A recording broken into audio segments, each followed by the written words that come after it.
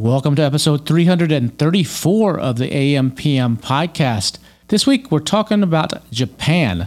You know, Japan's the fourth largest market out there, but hardly anybody is selling in it. So my buddy Gary Huang is on the program this week, and we're talking about what you need to know and everything about Japan. I think you're going to find this a little bit fascinating. We got some good stories to tell, and it's a great opportunity for those willing to take the chance. Welcome to the AM/PM podcast. Welcome to the AM/PM podcast, where we explore opportunities in e-commerce. We dream big and we discover what's working right now. Plus, this is the podcast where money never sleeps, working around the clock in the AM and the PM. Are you ready for today's episode? I said, are you ready? Let's do this. Here's your host, Kevin King. Kevin King. Coming to us all the way from Japan right now, Gary Huang. How are you doing, man? Excellent, and konnichiwa. Greetings from Tokyo. Great to be with you, Kevin. Super excited. You know, Japan, I know you just moved. I think you were in Japan, and then you moved somewhere else, and then you moved back to Japan. Is that correct? Yes, my family and I, ever since COVID, we've been all over the place. We used to live in Shanghai. You know, I lived and worked there for 11 years. I met my wife there, started selling on Amazon while I was there, but COVID hit and we moved to Okinawa, Japan, and then lived there for 2.5 years. And they finally, they kicked us out. We had to go to Thailand for 3 months, but then we found a way back into Japan, on a business manager's visa. So I'm glad to be back. And Japan's a very exciting place, especially for Amazon selling. Yeah, and we'll talk about that. But, you know, Japan is actually one of my favorite countries to visit. I've been there 4 or 5 times, everywhere from Tokyo to Kyoto to down to, not to Okinawa, but down to Hiroshima and pretty much everything in between. And it's one of my favorite places to eat. And it's not because of sushi. I do not eat sushi. I don't eat anything raw. So you would think, well, Kevin, how do you get by in Japan? That's like everything is that way. I'm like, no, they have Kobe beef. And Kobe beef is, the first time I had it, I was about 2005 or something. I was in Japan visiting with my brother, and I'd heard about this Kobe beef. It's supposed to be like the best steak in the world. And you see it around other places. You see it in the U.S., you see it in the Western world where it'll be on the menu, a Kobe beef hamburger, a Kobe beef, at the local steakhouse. And most of that is bullshit. It's not Kobe beef. It's actually, Kobe beef has to come from a special place in Japan, and it has to be certified and the cows in a certain way. But what they do is they breed some of those cows, and they've brought them over to the West, and it's Wagyu beef. But it's not the same. It's like saying Coca-Cola is the same as your local supermarket's non-branded soda. They don't taste the same. Yeah, that's right. It's kind of like champagne, right? I'm not like a wine connoisseur, but I know champagne has to legitimately come from that region. Exactly. In France, everything else, like sparkling wine, you can't call it champagne. Exactly. Right? So it's the same with Kobe beef. It has to come from Kobe. Otherwise, there's like crossbreeds, and it's definitely not the same. But yeah, it's just like it melts in your mouth, man. And it's just, it's like prime on a whole nother level. And actually, it's funny because here in Japan, if you go to the supermarket, you can buy U.S. beef, and it's actually like I don't want to say the cheap stuff, but it's like, middle market, below like all the Kobe, and they have like 7 different grades of the beef. So, when you come, we'll feed you well over here, man. Yeah, but when I went with my brother for the first time back in 2005, that I had heard about it, so I was like, we got to try this. So we go to a restaurant like on the 70th floor of some building and one of the big districts in the middle of Tokyo, and I go in and they're like, okay, give me one, give him one, and they're like, okay, you realize, give us like 8 ounces or something. They're like, you realize this is, I forgot what it was in yen, but it's equivalent of about $250, $300 each. About $30 an ounce, roughly, or something like that. And back then, the yen, rate of the dollar to the yen was much stronger than it is right now. And now it's actually a perfect time to go to Japan. It's weak against the dollar. But we ordered that. I was like, this is so good. Give me seconds. And they were getting it out of like a safe or something in the back. Like, the manager had to come out and get this. And I was like, that's the best thing ever. And so ever since then, every chance I get to go to Japan, I eat Kobe beef. And I actually one time was in Australia, and I deliberately routed my flight back. I could have flown back from Sydney straight to LA, but I deliberately routed the flight to have a stop in Tokyo just for the night. I arrived in Tokyo like at, 8:30 at night, took the train into the hotel, got there like at, 10 o'clock or something like that. It was late, and headed straight, just dropped my bags and headed straight to the restaurant and ate Kobe beef, flew out the next morning at 6 a.m. And then I did it just to eat the Kobe beef. And one little trick for you, if you see it in the West, and there used to be only 8 restaurants in the U.S. that actually had the real thing. They would fly it in. Now there's a few more. But if you're ever somewhere and you're like, you want to know is this the real thing, ask them for the birth certificate of the cow. If they say, if there's Kobe beef on the menu and it's some crazy price, make them prove it. So everywhere I go now, I make them prove it. I've done this in Vegas at the Prosper Show, took a bunch of people to one of the restaurants there and said, look, I'm going to show you this is the real thing. And I told the manager, please bring me the birth certificate of the cow. And it has like a nose print. It shows when it was born, everything. And that it comes with every order of the stuff. And so that way, if they can't produce that, it's not real Kobe. So yeah, it was, I have fond memories of Japan. Japan is so clean. It's so, it's so clean. You can eat you drop something on the ground, just pick it up and eat it. I mean, it's so modern and clean. Yeah. It's an amazing place. And we'll talk about a way that you can bundle a trip to Japan to experience it for yourself along with some Amazon stuff. And it's one of the biggest opportunities out there, in fact. But we'll talk about that in just a moment. But so you started selling in Shanghai. Were you selling on the U.S. marketplace? Yes. Well, I mean, selling on Amazon, it was my second foray into e-commerce, Kevin. I don't know if I mentioned this before, but back when I was still living in LA, my hometown, I first got started selling online on eBay. This was in 2005. So I first got started selling women's shoes. Wow. They weren't fancy shoes. They were basically these kind of Mary Jane, like very affordable shoes, but they were kind of niche, like with like polka dot prints, cherry prints. And if you've ever heard of like, rockabilly and like, swing, that kind of like subculture, that was my first foray into e-commerce. But anyways, that was how I first got started in e-commerce. How was the return rate on shoes? Anything with sizing? It's horrible. It was horrible, dude. That was the biggest headache. I mean, profit margin was amazing, but just like if it was half a size off, then they'll come back, and then I'm arranging returns, and some people order 2 pairs, they'll ship 1 back. And that is the big headache. Anybody that sells shoes, clothing, they know it's like the sizing issue. That's, yeah. So you did that for a while. Then what was next after you said enough of these shoes? Yeah. So I did that from 2005 to 2008. And then the financial crisis, the global financial crisis hit, as people probably remember. And then I made a move to China because I've always been fascinated with China. I did study abroad. My family is originally from mainland China. I was born in the U.S. We spoke Chinese at home, and we were like the only people in our block. We lived in a Hispanic neighborhood that spoke Chinese, so we were kind of like the weirdos. But I always had that connection. And 2008, some of you guys remember, China was like on the rise. There was the Beijing Olympics. Everybody was talking about China. You saw it all over the news. I'm like, I want to make a move to Shanghai. Shanghai is like a super cosmopolitan city. It's kind of like New York City.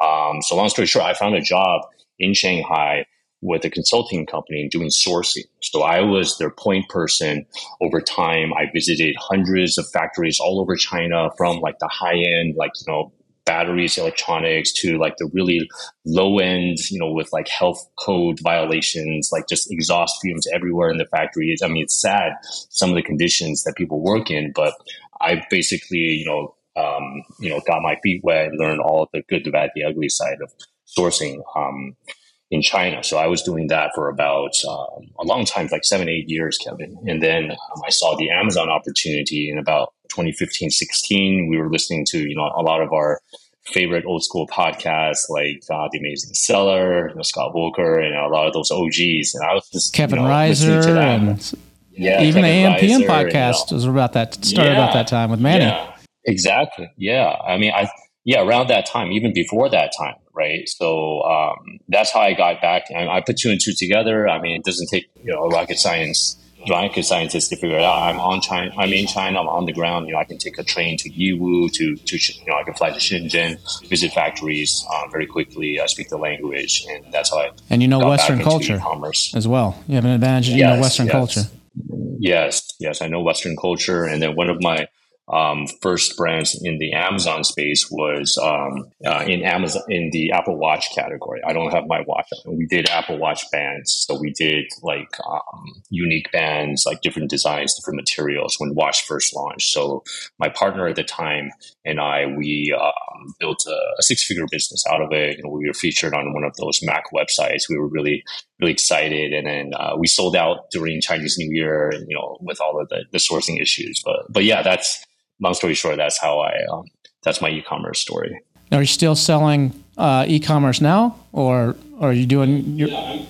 I'm still selling now. I mean, one of the reasons I pivoted to creating conferences and online events, Kevin, is the next chapter. I was selling. I quit my job. I went all into selling. I also created an online site called 80/20 Sourcing, where I would write articles about China sourcing, best practices, how to save time and money, some of the dirty tricks that, suppliers may play on you. I mean, at that time, there wasn't a lot of content online. So, it's kind of like a black box. So, the website's still up. There's still a lot of useful content, evergreen there. But my wife and I got pregnant with our son, 2018. And I used to fly out to conferences in Hong Kong, and my wife was expecting any day. So I was grounded. I didn't want to be left behind. So that's when I had the idea, why not invite these seven-figure sellers to teach me what they're doing and to teach everyone else online? So that was the genesis behind Seven Figure Seller Summit. We created it in 2018 in August, designed to really help sellers, that couldn't travel for one reason or not, to learn how to scale, how to build, scale, and exit their businesses. So that was the next chapter. Were you using like 80/20 sourcing to having people sign up for an email list or something, or how did you launch that? Did you just partner with affiliates, or how did you actually get the audience that it takes to actually put on an online conference? That's a really good question. I had the audience from 80/20 sourcing. I partner with, I just asked the speakers to promote, like, hey, I wish I got you on earlier. And I mean, you would have been awesome to be on. We'll get you on the next one, Kevin. But yeah, asking the speakers to promote. There's affiliates.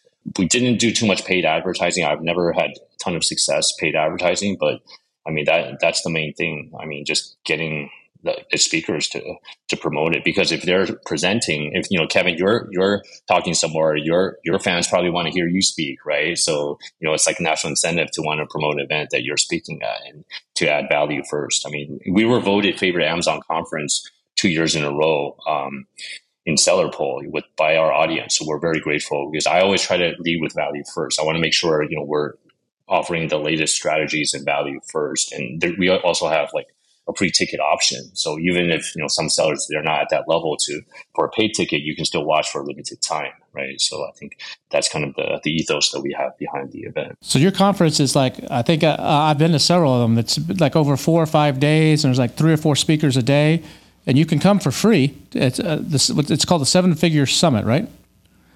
Seven Figure Seller Summit. Seven-Figure Seller Summit. And so there's like 3 or 4 speakers per day, and if you can show up when their times are, you can watch it for free. Or if you can't make it, or you want to see a replay, it's a small charge to get the whole replays of everything. Correct? Yeah. So we have a 24-hour free viewing period. So once you register every day, day one is all about fundamentals, mindset, product selection, sourcing, and you can catch the sessions you want for free. That's great. Right. But afterwards, they're locked and available for purchase. We do have an all access pass, and you get more bonuses from speakers, discount offers, etc. So yeah, you can watch for free. I mean, that's totally fine. So that's a lot of work. I mean, I've seen you have like 30 some odd speakers, and I know like Augustus does these type of events too, and a few other people. But going in and just coordinating that and actually getting the people and recording everything in advance, prepping everything. It's a tremendous amount of work. Yeah, I'm very thankful. We do have a small team, my assistant, and we do have video editors and web developers. So obviously it's not a one-man show. There's a lot of work behind the scenes. So I'm just thankful for our team. But yeah, you're right. I mean, during that season, I'm just insane. And, and Kevin, you put on these events. Yeah, exactly. I know how it is. Yeah, chasing speakers and everything, making sure they show up when you're doing a live Q&A and all that. Yep, exactly. Yeah, exactly. So you do one of these a year or two a year? How often does it come around? So we've run 7 events already. We started 1 a year. We did 2 a year this year because I'm pivoting to an in-person event in Japan. So this year we're going to have 1 in-person event in Japan called the 7-Figure Seller Japan Mastermind. It's all about selling in Japan. This will be in Tokyo in April 4th to the 5th. And then we're going to have the online 7-Figure Seller Summit later this year. Cool. So how are you finding it now with these conferences, whether it be an online event, the virtual event like you do, or now you're taking your first step into in-person events? What I'm seeing out there is it's a very saturated market. And what was once easy to get people in, whether it's free or not free or expensive, like my events, the $1 Billion Seller Summit, the market is changing, and it's like a turnover right now. Are you seeing that as well? Yes. During the pandemic, it was like e-commerce, got like a shot of growth serum in the arm, right? And it was just like a beast. It was just running wild, right? There were so many people because everybody was confined at home and they had nowhere to go and everyone was coming online, right? Afterwards, I think there was fatigue, right? Because people were sick of being, stuck in front of their computers. They wanted to meet up in person, but at the same time, there's, other factors, right? Like, plane tickets are high right now. Gas prices are high. Just flights, there's fewer flights now. I mean, even if you do want to come to Japan, there's fewer flights available. So it's simple supply and demand, right? So, the costs are higher. So I do think that we have to have some point of differentiation, Kevin. I mean, we can't just have like the same event we had before. So that's why I'm pivoting to Japan. I feel that, for example, Japan is almost like an untapped marketplace. I mean, it's the 4th biggest marketplace for Amazon. And how many people have you had talking about Japan versus like Europe, right? I think Nick Katz has come on the Helium 10 Elite, and I think Nick Katz has come on the Helium 10 Elite, and I think Denny McMillan did something one time on Helium 10 Elite, and I think he was dabbling with one of his product lines or something in Japan. I don't think he's doing it anymore, but he presented something there. But it's kind of odd that it's the 4th biggest market, like you said, and so many people just shy away from it. They go to it makes sense to go to Canada first for an American seller, but then they go to Europe and they just skip over Japan, which maybe it's a language issue, maybe it's a misunderstanding or a cultural issue with a lot of people, but there's so many reasons that you should be looking at Japan. And I think, though, but one of the hardest things, just like the Chinese sellers based in Shanghai or Shenzhen or whatever say, it's we don't understand the Western culture or what they want. Sometimes we're guessing. I think as a Western person, it's similar. You can pretty much know what the Germans or British, slight variations, but they're pretty similar in culture. I mean, because American culture originated from there, and there's a mix of that in the U.S. It's a kind of a melting pot. But when you go to Japan, it's a totally different thing. I mean, the way they live is completely different. And their houses are smaller. They're much more efficient. The appliances are smaller. The thing is just a total different mindset. And I think that's hard for a lot of Westerners to understand. Do you agree with that? Yeah, I think one of the biggest challenges is not just a language issue, but cultural. Like what you said. Like, for example, just this wild example just popped in my head. In Japan, we have to separate our trash into like not just like recyclables, but if you have any boxes, like the Amazon boxes, you can't just dump them in the trash. You would have to like tear them down, and then you would have to bundle them with like string and then put it in the trash. If you don't do that properly, like your neighbors will complain and they're going to like peer pressure you. And if you don't clean up your front yard, like literally, like I didn't know this when we were living in Okinawa, like the neighbors will literally complain because you're making like the neighborhood look ugly, right? It's just like this social pressure. There's like a lot of these, reading between the lines, cultural things. Like the laundry machine is in the kitchen. To do your laundry, it's like a small little thing, like next to the sink or something like that. It's so different. So if you're selling an appliance in the U.S. and you just try to take that same appliance over to Japan, it's not going to work. Yeah, the kitchens are a lot smaller, a lot more compact. I mean, some people, if they're selling like, patio furniture, I mean, if you live in Tokyo, forget about that. I mean, it's a very different environment. But I'm not saying that you shouldn't sell in Japan. I mean, there's ways that you can do, product market fit analysis. There's tools out there like Helium 10, where you can do keyword research. You can look at the competition, and there's other ways as well if you want to get into that. But I look at it this way, Kevin. I mean, it's like there's all of these barriers that you have to go over, right? So a successful entrepreneur is going to find a way to go over them, right? So once you go over these barriers, what used to be barriers are now a moat. It's like a moat against your competition. So everyone else that didn't want to go through with those barriers, they're out and you're on the inside. So you can have the market. So it's kind of like a blue ocean opportunity. There's a lot fewer sellers in Japan, maybe because of these reasons. And for example, like one of those barriers I think scares a lot of people is importing. You can't just hire like a 3PL or just an importer like you can in the US or in Europe. You actually have to have someone that basically signs on your behalf and takes all responsibility or something to that effect. And that's a barrier for a lot of people. Yeah. And you have to find that person. You got to trust them. They got to trust you. That can be a barrier. And then Japanese standards for products are way higher than most places in the world, even probably higher than the U.S.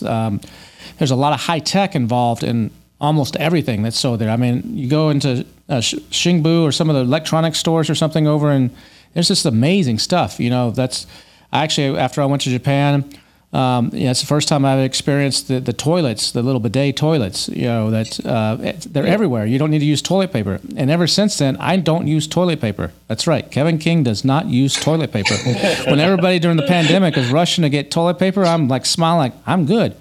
As long as I'm, and I hate it now when I'm not in my house and I'm traveling and I have to use toilet paper. I'm like, man, because I went in all my toilets in my house here in Austin have those electronic remote controlled bidets, and it's just the cleanest feeling. It's just the way to do it, man. Yeah, there you go. I remember I did a party. I put these in about 10 years ago or so, and I did I think it was a Christmas party.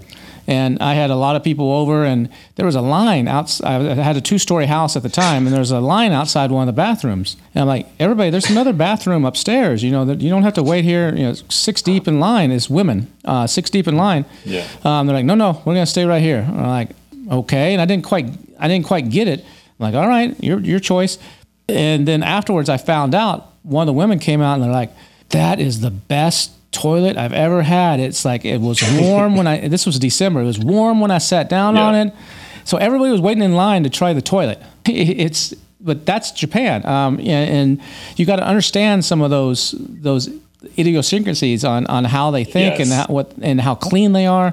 And that's a problem for some people. So what are some tips? I mean, if you were going to recommend someone go to Japan, they had some hesitations. What are some things that you would recommend they watch out for or they do to actually increase their chances of success in that market?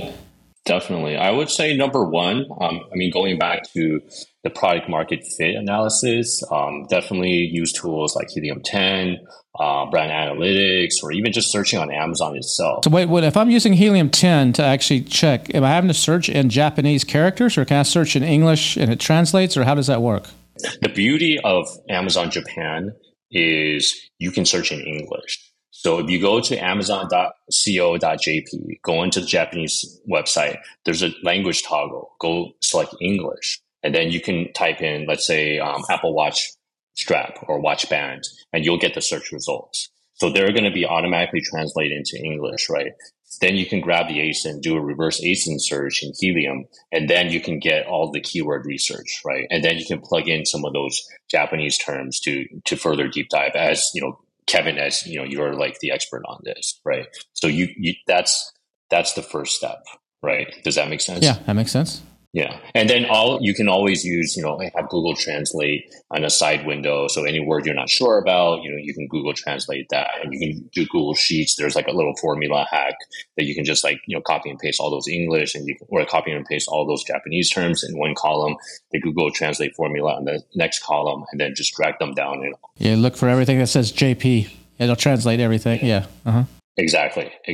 Okay, so you can get smart. I don't think we have time to deep dive into like a masterclass on like the how to use helium, but use helium to get started. Okay. I think a lot of people know what we're talking about. Also, one good tip, also coming from Nick Katz, is you can go to Google image search or YouTube image search and see how people use your product in Japanese. Like, can you find someone like a Japanese person using this product? If you can, that's a good sign. If you can't, maybe that's not the right fit. Okay, so that I would say is the first step, how to start selling on Japan, the product market fit. After that, then you want to look at the importing, because Japan can be a lot stricter than Europe when it comes to only certain category of products. Okay, basically the 4 key categories that Japan, their regulations are very sensitive about is: number 1 is supplements, number 2 is cosmetics, number 3 is medical devices, and number 4, this is something different, okay, is any plastic product that touches food or drinks. Okay, like let's say if you have this cup, like this plastic cup I have in my hand. I know everyone's listening, but you can't see it. But imagine a plastic cup.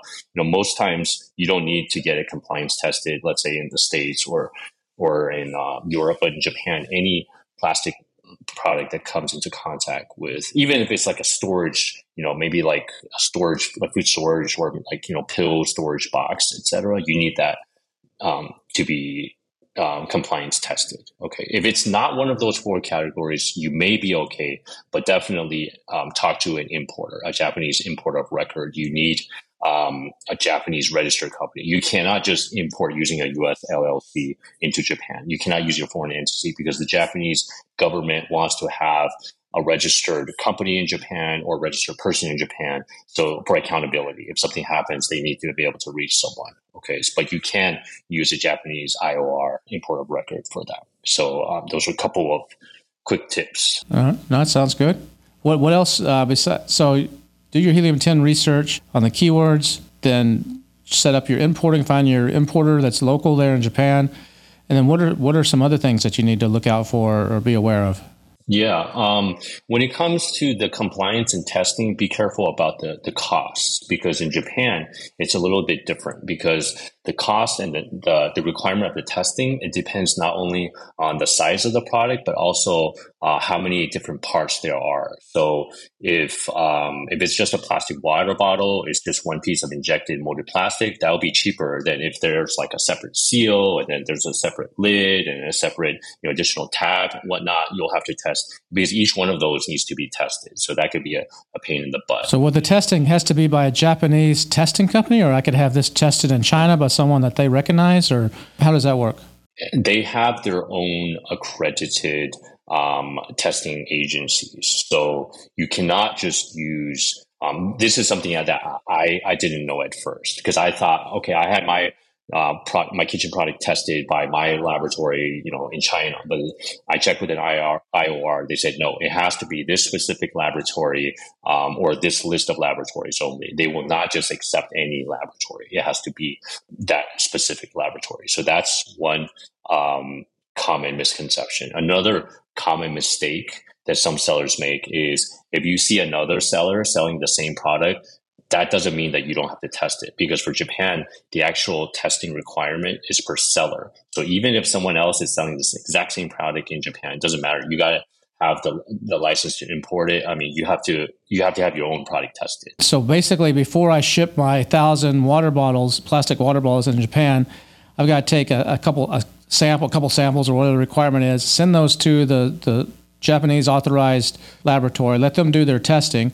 How long does that usually take? Does that delay everything like a few days? And do I have to do that for every shipment, or just the first shipment? No, you just have to do it for the first shipment. You have to get it done. You have to have that test done. It takes time. I mean, it depends on the complexity of the product. I can't just give you a ballpark, but I mean, talk to your importer of record. I mean, they'll be familiar with the different compliance tests required. They could give you the advice, but once you clear that, then you will be okay to import it. Well, I would think the factory in China could make a sample that would pass with flying colors, and then make some changes to the product on the big shipment. So do they come back and spot check from time to time when your shipments come in? Are they that strict on it?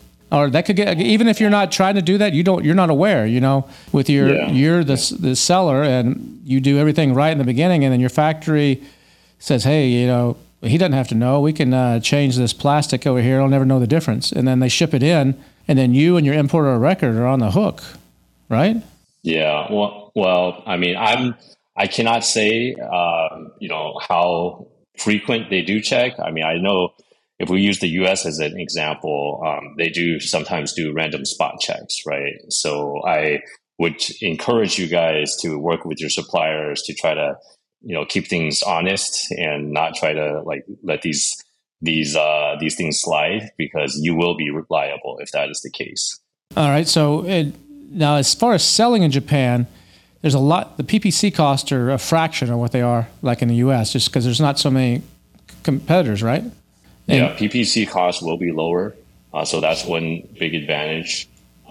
There's also lower levels of competition. I believe there were only about 170,000 sellers in Japan.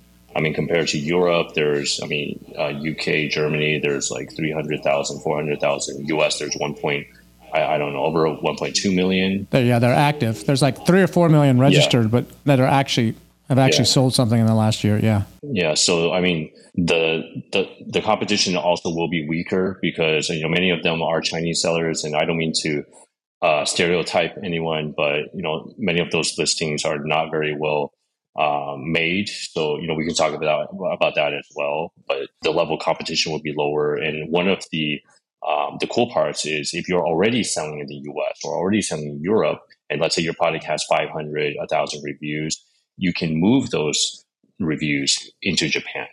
You can instantly, you can move all of them.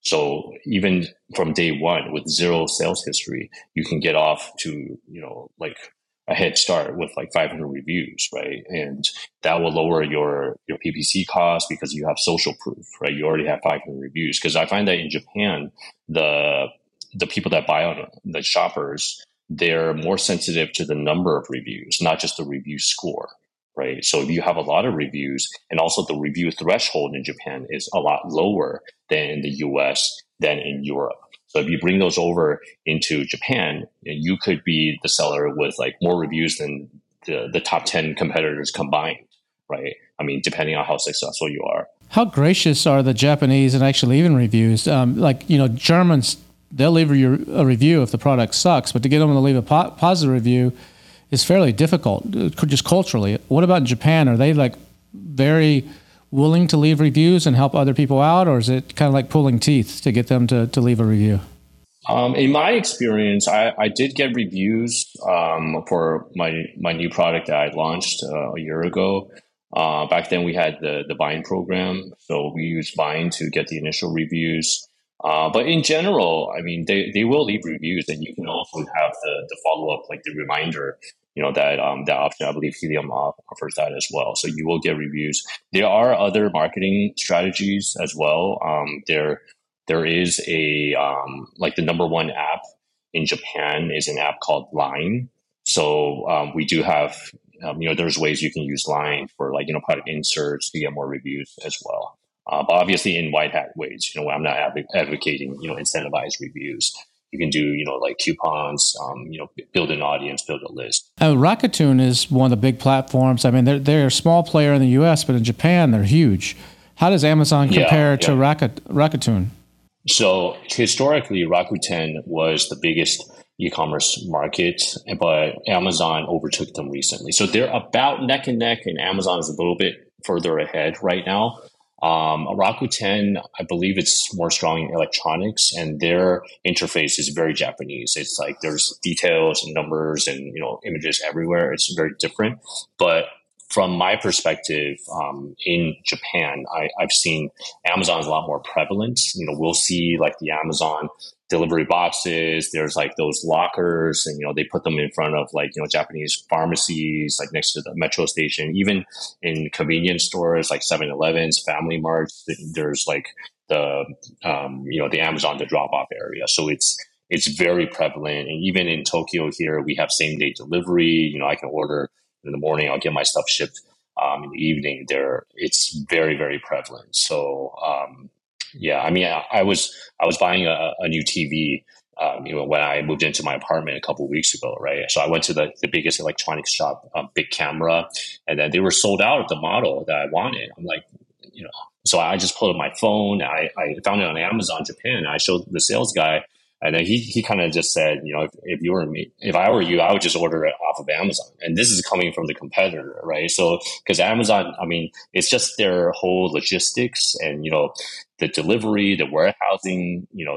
I believe they have a couple dozen warehouses across Japan. I mean, Japan geographically, obviously, it's not as big as the States, right? I think it's about the same size of UK, but the population is a lot more concentrated than UK. So they're able to have, very fast deliveries in Japan. Tokyo is, I think, the biggest city in the world, 30 some odd million people, I think, in the metro area. Yeah, but Tokyo has I think 40 different prefectures. So think of different districts. And, I commute like 30 minutes downtown. So, but yeah, I mean, the reach is everywhere. I mean, Amazon, they deliver all the way to the southern islands to Okinawa. I could order, like a projector and like a big TV screen for movie night. When I live down in Okinawa, you can get everything on Amazon. And in Japan, there's about 100. It's like twice the size of the UK. I think the UK is somewhere in the neighborhood of 60 million, and Japan's about 120. I believe 126 million ish, and it's the third biggest economy in the world.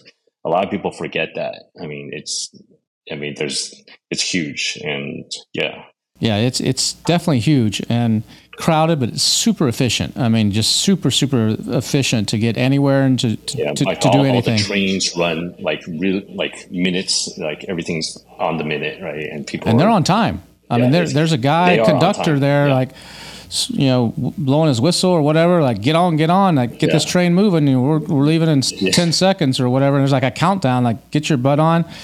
And there's like vending machines like everywhere. I mean, you can get a hot soup out of a vending machine that actually tastes good, and it's a different world. That's for sure. But a very modern place, but also a lot of old traditions, a lot of old school traditions, and everything. And I always when I was in Japan, I'd see people on the subway, texting. And I'm like, how the heck are they? It's whatever the number is, 2,000 characters or whatever it is in Japanese language. Like, how the heck are they like pulling from a database of 200,000 characters? And it would amaze me, like the safety there. People would fall asleep on the train, on the subways, with their phone on their lap, and not worry about it. If you did that in New York City, that phone would be gone in a New York minute, as they say. I mean, it's so understanding these kinds of things is it's important. With that in mind, if you're going to try to sell in Japan, I would not just do it from afar. I would get your butt on a plane and actually get to Japan and experience it firsthand for yourself, because it's just going to open your eyes to so many things. And a great way to do that is what you're creating right now is the Japanese in-person summit in Tokyo. So walk me through what that's going to be like. I know you got some Western people coming over to do some talks. You got Amazon participating. You got Jeff Cohen from Amazon's flying over from Seattle. There's some big wigs coming to your event. Yeah. So what are you guys going to be doing at this event? Can you kind of paint the picture for me of how the event's going to unfold? Definitely. Yeah, definitely. So this is going to be the first ever Amazon conference held in Japan. I mean, ever. Even there hasn't been a Japanese language one either. So this is really the first time ever we're going to have an event in Japan. It's going to be a 2-day conference for Amazon sellers. Let's say you're already selling in US or EU. If you want to enter the Japanese marketplace, we've had some case studies, sellers selling up to $965,000 in revenue in about 1 year time, like a US brand entering Japan. So that's our main goal in this 2-day event. It's going to be filled with master classes, masterminds. Amazon is speaking at the event. We talked with Amazon. They're interested in pushing Japan as an important marketplace this year. So that's why we're super fortunate that they're coming. They'll be speaking to you guys. We also have a number of 8-figure Amazon Japan sellers, 7-figure Amazon Japan sellers sharing what's working right now, their strategies, because it's very different for Japan, culturally and also, strategically, right? And also we have a number of service providers. So I'm not meaning like service providers that are going to try to be like spammy and sell you stuff, because I've handpicked, based on my own experience, all the different pieces of the puzzles you need to sell in Japan. So we'll have, if you have a question about, the import of record, talk to that guy over there. If you have a question about compliance testing, talk to that lady right here. If you have a question about Japan PPC, talk to Ritu. Ritu is going to be here, right? So basically, in this 2-day event, you're going to be able to accelerate and to jumpstart your Japan sales. That's the main goal for the event. And then beyond that, cultural things like Kevin loves Kobe beef, right? I wish Kevin could make it this year. That would have been awesome. Hopefully you'll join us next time. We're gonna have a social in a Japanese izakaya bar restaurant, so we'll get a flavor, very hip neighborhood in Nihonbashi. It's like the center of Tokyo, so being in the middle of all the action, getting a flavor of that and the pre-event reception.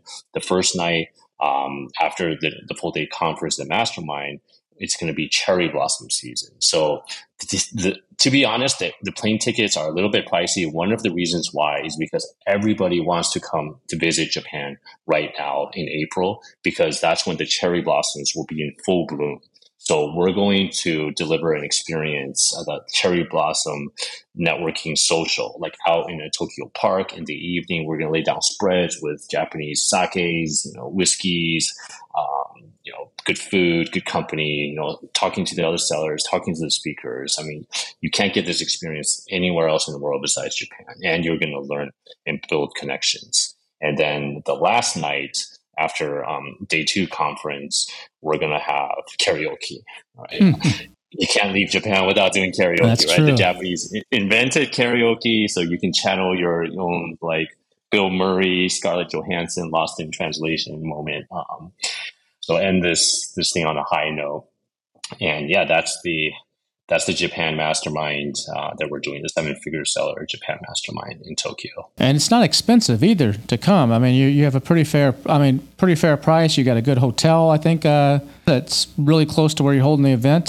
So if someone was interested, I know it's last minute for a lot of people, but if you have some miles to burn, or you're close, maybe you're listening to this and you're close by, or even if you're not close by, it's probably worth a flight over to actually check this event out, because like you said, it's the first of any type of this kind of. Do you have Japanese sellers coming as well? Maybe they speak Japanese and English. That are based in Japan, or is it just all Western? It's mostly English-speaking sellers. So we have sellers coming from the U.S., from Australia, from Europe. We have some Korean sellers coming up. We're promoting to the Korean FBA community as well. And we have sellers coming from like Thailand, digital nomads from Bali. So it will be a very unique mix. It's not like the same crowd that you may see at some of the other events, and also the speakers. Many of them are speakers you probably have never seen before. And, we also were very privileged. Bradley Sutton is coming, our friend Bradley. So the old Japanese sumo wrestler, Bradley Sutton. We'll see if he can demonstrate some moves, maybe at the after party, and it's going to be great. And yeah, hopefully you guys can join us. Well, you have Ritu coming too, and Ritu actually won the $1 Billion Seller Summit. She did an amazing presentation on ChatGPT tied to Google Sheets, tied to PPC. It just blew everybody's mind. And she lived in Japan and speaks the language for 16 years or something like that. So to have someone like that coming is pretty good. So you're not playing around with any of the speakers or anything. If I want to come to the event, it's not too late, right? There's still a few spots left. And how would I go about finding out more and getting a ticket? Yes, we still have some spots left where you can get your ticket at Seven Figure Seller Japan Mastermind, sevenfiguresellerjapanmastermind.com. And then you can get your ticket. And I think the pricing, we've done everything we can to make it as affordable as possible for our first event. So you'll be getting 2 days of master classes. There's going to be 2 masterminds. Amazon's going to be speaking. You'll get also coffee breakout sessions. You'll get 2 lunches. And this actually includes the pre-event reception, which will include dinner and drinks for 3 hours. I think for some people, they'll get the value from that just one night.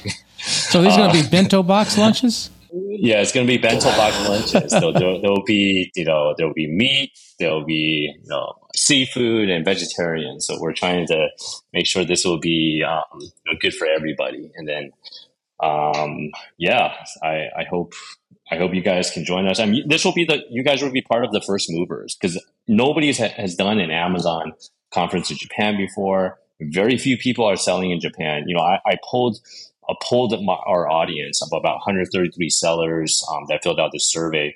Only one person was selling in Japan. I mean, more people were selling in like even Poland or those obscure countries. So come on, guys, it's kind of ridiculous. Nobody's selling in Japan. So I think this is a perfect opportunity for the right seller to. Where do you think this Amazon Japan is going to go? Do you think it's going to have a big growth spurt or just slowly keep growing? Well, where do you see it? Do you think it'll overtake the UK as far as sales go and move up to third place in the next couple of years, or where do you see it going? I think it's pretty close to UK, and we mentioned earlier the Japanese yen is very weak right now. I think it's at a historic 30 or 40-year low. So that means that things are cheaper here in Japan. So if you come to Japan right now, you might be pleasantly surprised because it's not as expensive as people think. So. I mean, but back to your question, Kevin, if the yen does rebound and we see the continued Amazon growth in Japan, I do think it will reclaim the number 3 spot. So, yeah, I mean, and people in Japan, they're on their phones all the time and, people are shopping. And it's coming out of COVID, it's pretty back to normal. People still wear masks. I think it's just culturally people wear masks just because of pollen allergies, here with the flower season, etc. Well, Japanese are very courteous anyway. If someone's got a sneeze or before COVID, this is years before COVID. If you had a sneeze, whether it's allergy or maybe anything, the Japanese, as a courtesy to their other fellow Japanese, will wear a mask. And that was so odd to, when Americans were forced to wear a mask, they were fighting it tooth and nail. When the Japanese voluntarily do it to protect their fellow man. Yeah, that's right. If you have a cold or if you have a cough, it was, people just mask up and, that's the social norm here. Yeah, it's such a polite culture as well. I mean, everything is, when you do something, it's 2 hands to give you back your credit card. Well, if you go to China and, if you got to line up in a queue, forget it. If a new airline desk opens, everybody's waiting in line to check in or something at the airline, and they open up a second desk to alleviate some of the line. In in China, people pushing each other to get out of the way to get to the front of the line.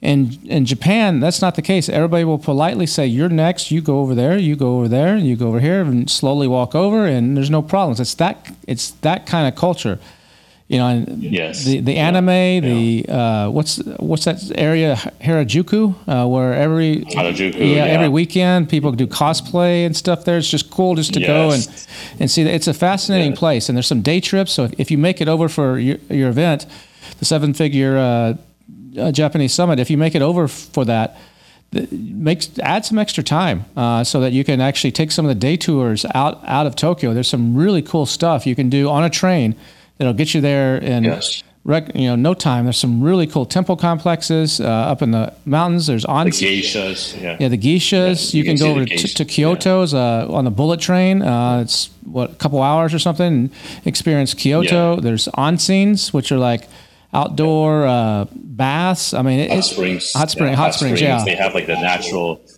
hot springs. It's like a phenomenon. It's amazing.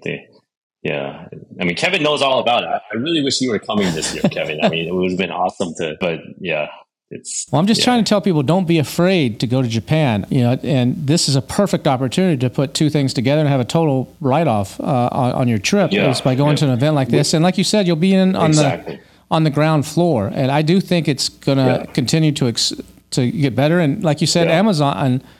They have brand managers specializing in bringing you to Japan. So I get emails all the time on one of my accounts saying, "Hey, this is Bob Smith or whatever at Amazon. We'd love to have you help you take your products to Japan. We'll give you a bunch of PPC credits. We'll do this. We'll do that." So there's people Amazon willing to help you as well along the way. Yeah, that's right. And Amazon is going to be here. So Jeff Cohen's going to be here. We're also talking with Amazon Japan. We're trying to get some of their staff to be here. So maybe that relationship can open a door to get, like a brand manager to help you with, additional promotions, maybe with those additional sales. I think that's an additional benefit. And you can do on the ground market research here in Japan. Right. So you can go to, if you're in toys, you can go to a Japanese toy store. You can find out exactly what people are buying. You can look and touch and see what the competition is, like price points, what's hot, what's not, just that market research opportunity. Right. I mean, that's like a whole nother level than trying to do everything remotely. I mean, no disrespect to Helium-10, but, being here live, in the flesh, that's totally different, right? And the other thing is, you can write this off as a business expense because it is a legitimate business conference. And you'll be attending the event. You'll be doing market research. I mean, I'm not a tax accountant. Don't consider this as tax advice, but I mean, it is a business trip, right? So even if you decide in the end that, hey, I'm not going to sell in Japan at this moment, you're going to get a ton of ideas of products that you may be able to take as is and bring them to the U.S. Or slightly modify for U.S. or European taste that nobody else is going to see. You're not going to see a lot of this stuff at the trade fairs in China or anything else. You're going to see it just in Japan because Japan still manufactures quite a bit of their own stuff as well. It's not all coming from China. So there's a lot of innovation happening in Japan. Yeah, they do have made in Japan type products. I mean, it's not super prevalent, but the Japanese really, I mean, they see made in Japan, they tend to favor that because it is, it's homegrown, right? And you're totally on point, Kevin. You're totally on point. Well, awesome. Gary, this has been very informative and we could sit here and talk about Japan probably and tell stories for quite some time. But I hope, I know it's a short window here, but I hope a few of you maybe can make it over there. So I think it'd be worth the trip. If not, hopefully Gary will be doing another one of these. Like he said, he's trying to do one a year and try to put that on your calendar for next year or be looking out for that. And also be sure to check out, his seven-figure seller summit when that comes around, probably like August or September or something like that? Yeah, we're planning for August, yeah. And make sure you check that out because that's always a great event. Brings together a lot of really good speakers. So, Gary, if people want to find out more, reach out to you or ask you a few questions or something about anything that you're up to, how would they do that? Yeah, they can email me at gary@8020sourcing.com. So that's my name, Gary at 8020sourcing.com. Awesome. Well, appreciate you joining us on the AMPM podcast and look forward to talking to you again sometime soon. Awesome. Thanks so much, Kevin, for having us and hope to see you in Japan soon. And it's been amazing here today. Thanks, man. I really wish I was able to make Gary's event. It looks like a fascinating event, but I have a schedule conflict and I'm not able to make it over there. But if you're able to do it, I know it's last minute, that would be a great investment, especially if you're serious about exploring the Japanese market or just to experience another culture. That's really, really cool. I know he's given away a discount. It's like a $400 discount on the ticket. The code to get that $400 off, if you're able to make it over there, is 7FS, the number 7, then FS, J like Jewel, M-H10, like helium-10. So 7FSJM-H10 will get you $400 off the $1,500 ticket and help you out. But Japan is an awesome place to go, somewhere that I'm looking actually into taking our sustainable brand. I think it'll go over really well. We're actually creating some specific products for that marketplace. So I think it's an untapped market and a great opportunity for those of you looking to expand. And I know some of you might be uncomfortable with going into Japan, or it may be a little daunting or scary for you, but that kind of goes in with this week's final words of advice. It can often be to your advantage to get comfortable with being uncomfortable. That's right. It's time to get comfortable with being uncomfortable and see what happens. We'll see you again next week.